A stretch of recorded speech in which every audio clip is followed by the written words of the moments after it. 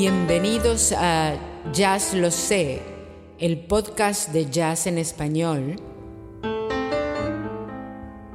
producido por Alejandro Gugliucci. Episodio 25. Las cantantes de swing. Billie Holiday. Lady sings the blues. She's got them bad. She feels so sad and wants the world to know just what her blues is all about. ¿Qué tal, amigos? Bienvenidos al episodio 25 de Jazz Lo Sé, tu podcast de jazz en español. Y lo vamos a dedicar a las cantantes de swing. Hemos hablado muchísimo de las orquestas, de los intérpretes, de los solistas, de los compositores, pero nos compete ahora hablar de las grandes cantantes del swing. Hay cantantes masculinos también, pero las mayores cantantes del swing eran mujeres. Y hoy vamos a comenzar con Billie Holiday, lo que nos va a llevar todo este capítulo y el siguiente. Vamos a agregar algunos conceptos sobre otras cantantes que podríamos llamar menores, tanto blancas como negras, y luego en el 27 vamos a cubrir la carrera de Ella Fitzgerald. Pero para hablar de Billie Holiday hay que volver a las raíces. Si me acompañan, en el jazz siempre el principio está en el blues, en el ragtime, en el gospel. Y la mayor expresión del canto del blues femenino es Bessie Smith, una cantante que nació en 1894 en Tennessee y que murió en 1937, muy joven. Se transformó en la emperatriz del blues. Y se puede decir que no hay ninguna cantante femenina de blues y de jazz que no haya sido influenciada por el fraseo de la gran Bessie Smith. Y además yo agregaría de rock también. La mayor cantante de rock es Janis Joplin, y Janis Joplin le debe muchísimo y se lo reconoció a Bessie Smith en su fraseo y en su forma de cantar el blues. Y vamos a hablar de Billie Holiday, que tomó muchísimo de Bessie Smith y de Louis Armstrong. Louis Armstrong en particular dijo de Bessie Smith: me emocionaba muchas veces la manera que podía frasear una nota con algo que no tenían las otras cantantes y que a mí me estremecía. Tenía música en su alma y todo lo que cantaba lo sentía. La sinceridad en su música era una inspiración. Y escuchemos nada menos que a Bessie Smith en el St. Louis Blues, acompañada por un órgano y por un muy joven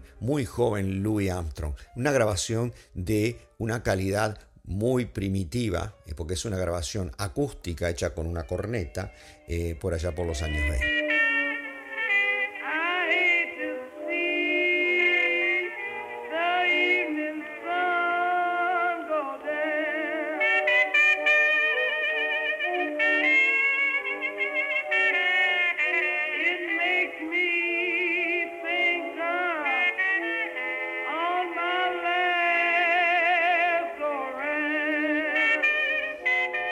Se dice que las actuaciones de Bessie Smith despertaban en la audiencia una experiencia casi religiosa.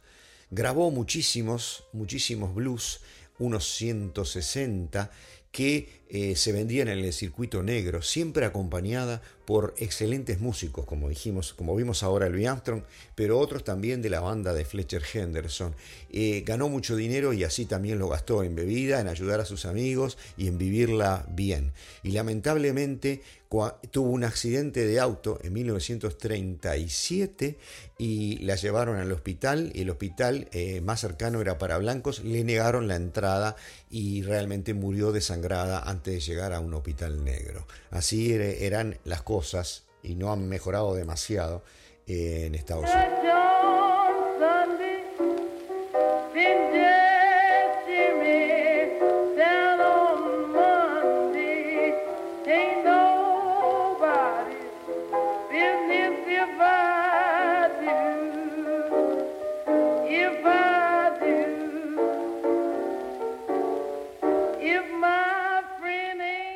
En 1971, por suerte, como 40 años después de la época de gloria de Bessie Smith, se editaron de nuevo, remasterizados, todo su repertorio y conoció en forma póstuma un renacimiento de su música, un revival de su música. En ese momento, en el año 71, también se le puso una piedra tumbal y una de las personas que fue a la ceremonia y pagó parte de los costos fue la gran cantante Janis Joplin.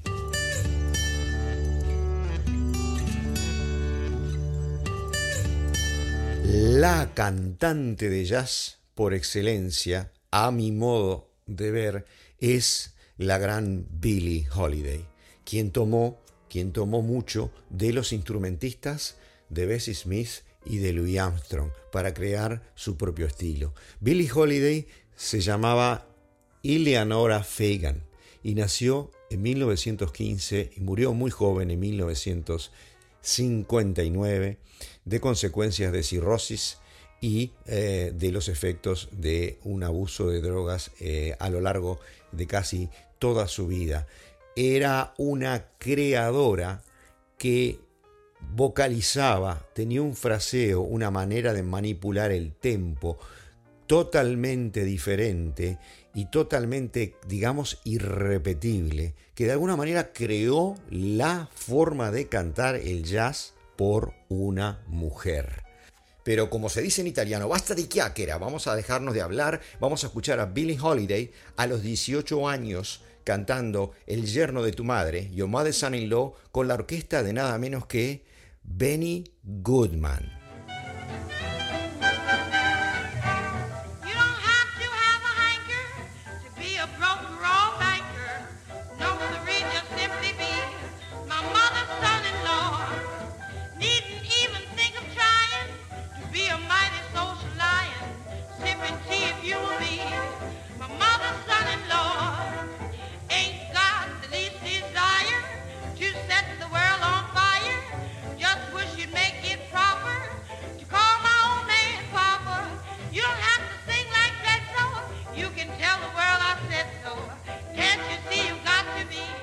Impresionante, uno no diría que la cantante tiene 18 años y recién empieza su carrera. Y Billie Holiday empezó con Benny Goodman, cantó con Count Basie, cantó con Artie Shaw, vamos a contarles todo eso. Pero antes que eso, digamos que no es la primera cantante de las orquestas. ¿Se acuerdan que ya hablamos de Ivy Anderson en la orquesta de Duke Ellington? Hablamos de Adelaide Hall, hablamos de varias otras cantantes, pero la capacidad jazzística de Billie Holiday es completamente incomparable. Porque ustedes pónganse a pensar en esto. El repertorio de las cantantes de jazz, o sea, cuando una orquesta ponía una cantante, o sea, las orquestas hacían una cantidad de temas completamente musicales y luego también había una cantante o un cantante. Básicamente en la orquesta de Count Basie hubo muchos cantantes masculinos de los cuales hemos hablado. Pero ¿qué era lo que cantaban? Cantaban músicas, digamos, cantables, o sea, que la gente puede repetir, tararear. Entonces eran las grandes melodías de los grandes compositores americanos: Cole Porter, Jerome Kern, Irving Berlin, George Gershwin, la mayoría de ellos, por supuesto, judíos, que formaban parte del cancionero conocido y todos los cantaban con una inflexión particular de jazz. El problema que era la improvisación que no se podía hacer demasiado. Si no se hacía un scat singing, o sea, un tarareo con sílabas y una improvisación sobre eso, si se cantaba solamente la canción, que era lo que se hacía en ese momento, tenías que lograr que la letra fuera reconocible, que la melodía fuera reconocible, y se dependía más que nada de la letra, y a veces las letras de las canciones eran tontas, ¿no? Pero había una manera en la cual la improvisación jazzística podía florecer.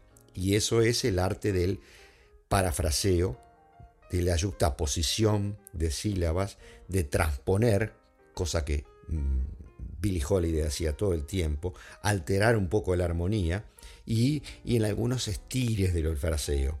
O sea, hay un arsenal de posibilidades en la enunciación, en dónde poner el énfasis, en la modulación de las palabras en forma diferente, dándoles una forma, como se dice en jazz.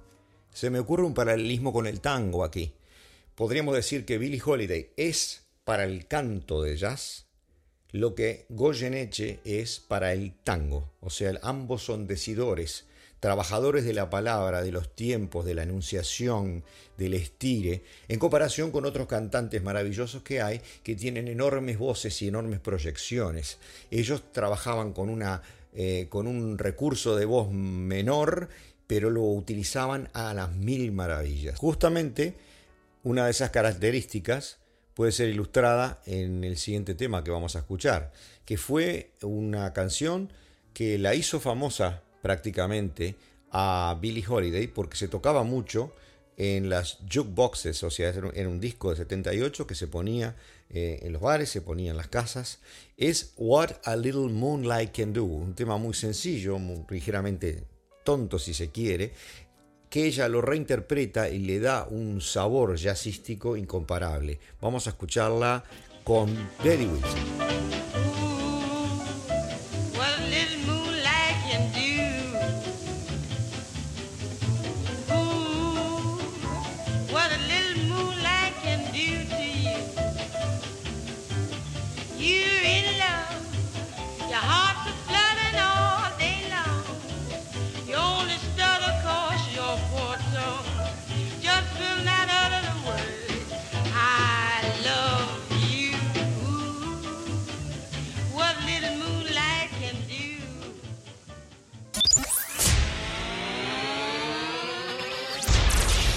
Llegó la hora de los chismes y anécdotas de jazz.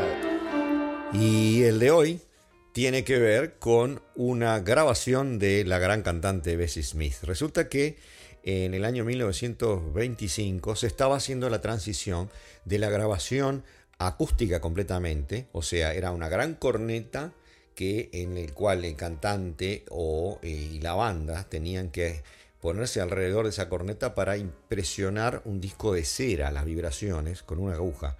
Imagínense, ¿no? Así grababa Carlos Gardel también en muchas de sus grabaciones al principio.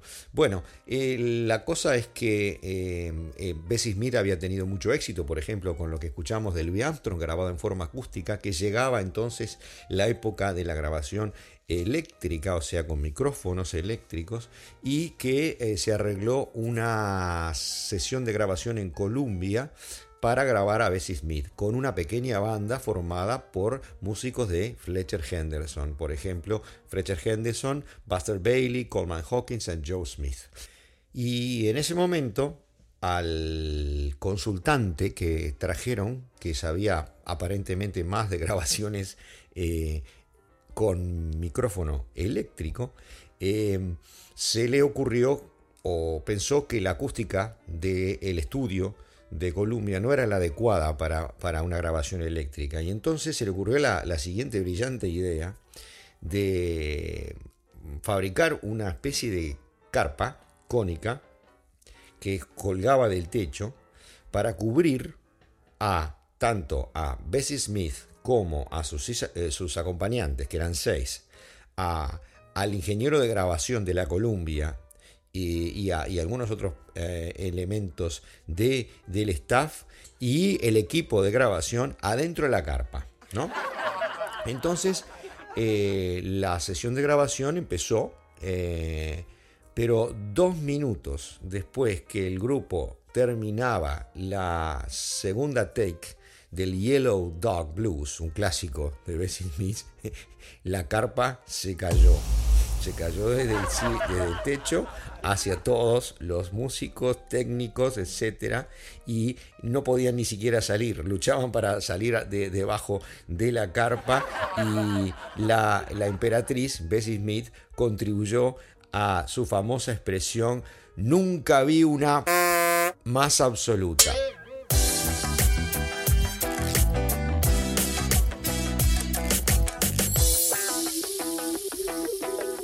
Antes de la pausa estábamos hablando del estilo de Billie Holiday, que cantaba blues, pero lo hacía solo en forma incidental.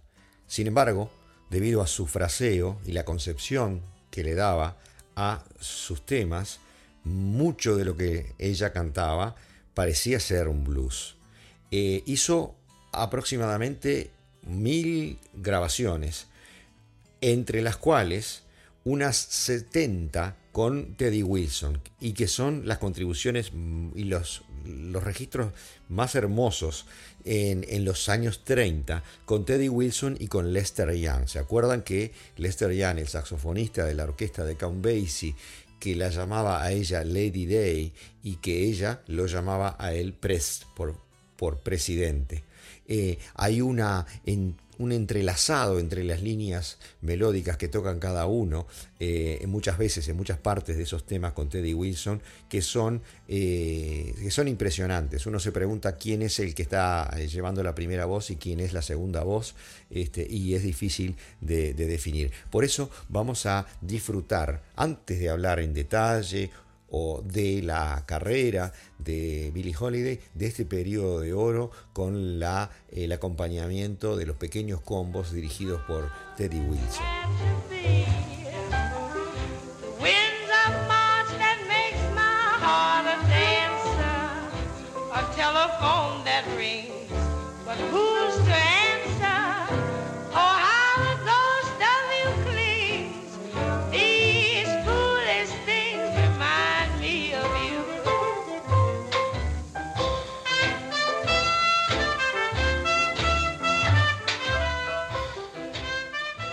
Los años 35 al 38, Billie Holiday con Teddy Wilson, y el tema era These Foolish Things, esas pequeñas cosas locas. Vamos a escucharla ahora con un clásico de Gershwin en su ópera Porgy and Bess, Summertime.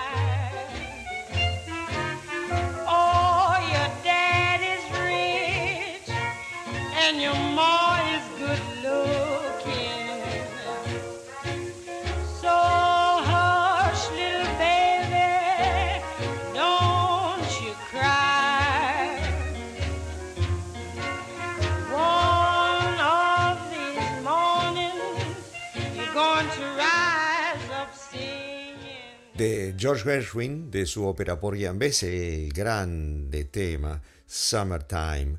Billie Holiday tenía una voz pequeña, se habrán dado cuenta, tenía un registro estrecho de 2 octavas más o menos. Si uno la compara con otras cantantes con grandes voces como Bessie Smith, como como Ella Fitzgerald, como Sarah Vaughan, su voz es mucho más pequeña, pero se las arreglaba para hacer magia con esa voz, por su sensibilidad, su ductilidad y su oído maravilloso para el jazz, ¿no? Y la interpretación que tomaba del fraseo de músicos como Lester Young, por ejemplo. Basta de palabras, escuchemos esas interacciones. Empezamos con el solo de Lester Young y luego Billie.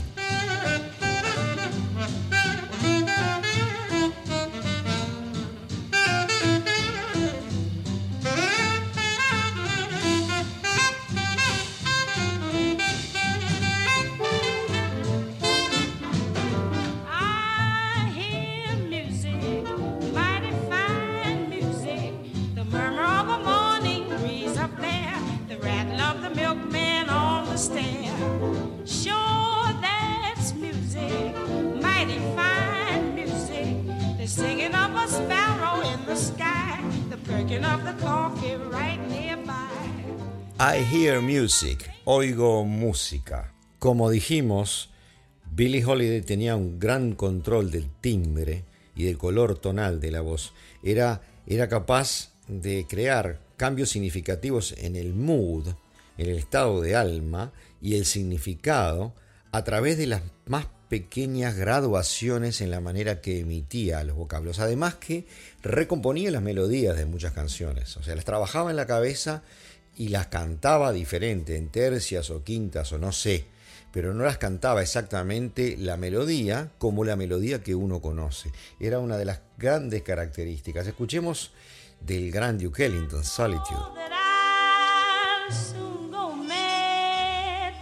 In my solitude, I'm praying, dear Lord above, send back my love. Otra de las cosas que hacía Billie Holiday con cierta frecuencia es tomar libertades. Por ejemplo, cantar las canciones lentas en forma rápida y viceversa.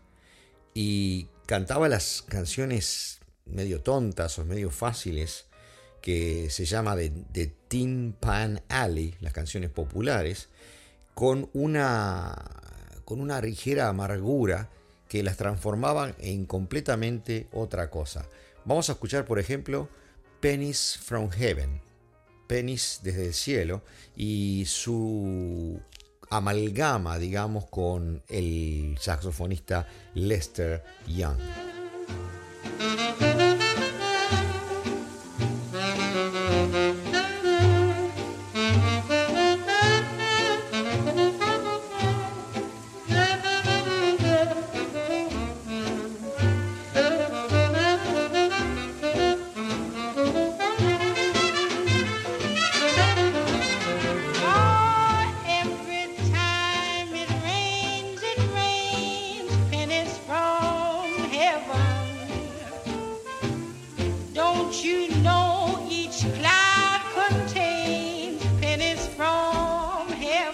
Como decíamos, estas grabaciones que estamos disfrutando hasta este momento son de pequeños conjuntos dirigidos por Teddy Wilson en el piano, con Lester Young en la mayor parte de los casos, pero con otros componentes, por supuesto, bateristas, bajistas, trompetistas, músicos de primera línea. Pero también, en un breve periodo, aproximadamente un año, Billie Holiday fue cantante de Count Basie, nada menos. ¿Se acuerdan de Count Basie? Nunca grabó discos, pero por suerte hay fragmentos de un concierto y vamos a escuchar de ese concierto They Can't Take That Away From Me. No me lo pueden sacar, con Count Basie.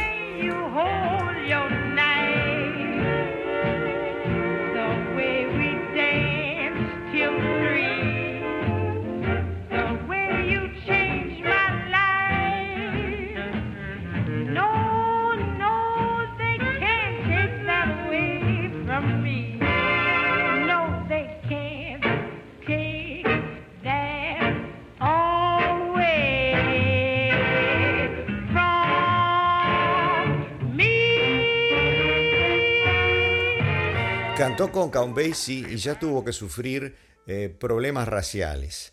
En particular, la inversa. En algún momento no era lo suficientemente negra como para tocar con la orquesta de Count Basie. Se tomaba como algo ofensivo que una persona tan clara, porque Billie Holiday era morena, más que nada, y se tuvo que poner maquillaje más oscuro para cantar, algo espantoso. O lo contrario le sucedió después que la despidieron de Count Basie por comportamiento irregular, o no se sabe exactamente por qué.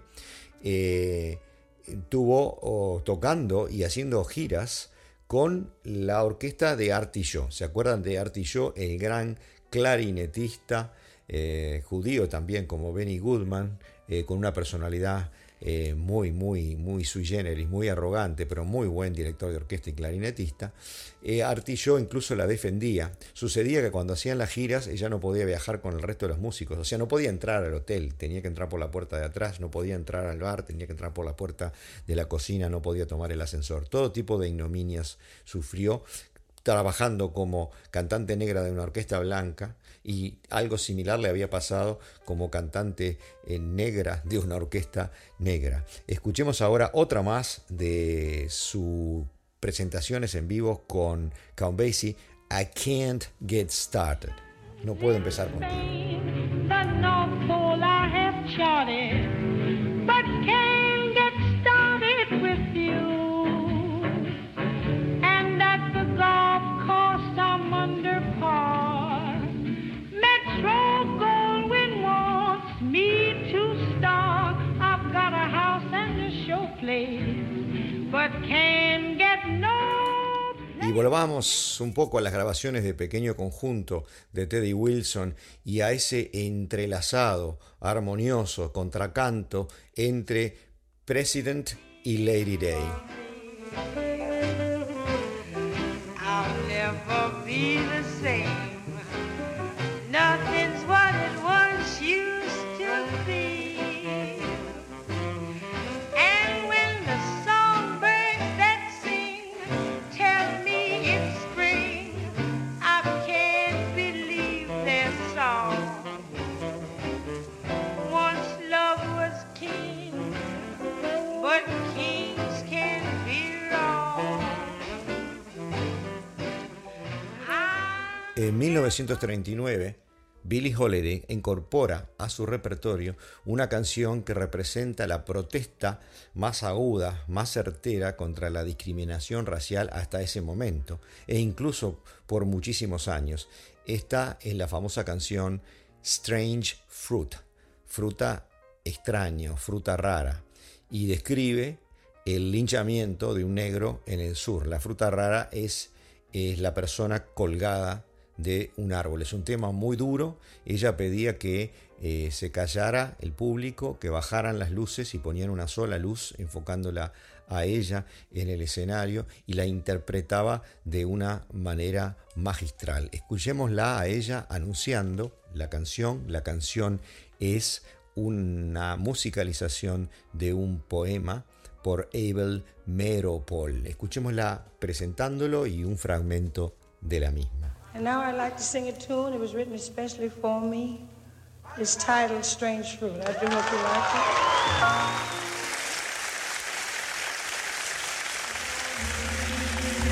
Together for the wind to sough, for the sun to rise, for the tree to drop.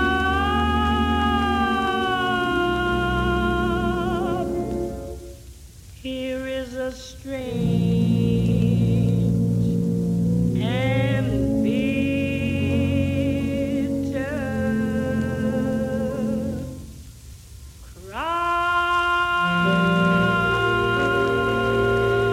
Y así, amigos, llegamos al final del episodio 25 de Jazz Lo Sé, tu podcast de jazz en español. Si me acompañan en el episodio 26, continuamos con la carrera de Eleanora Fagan o Billie Holiday. Jazz Lo Sé es presentado y producido por Alejandro Gugliucci, con locución de Teresita Menini y dedicado a Walter Venturino. Nos vemos en el 26 con más Billie Holiday. Gracias.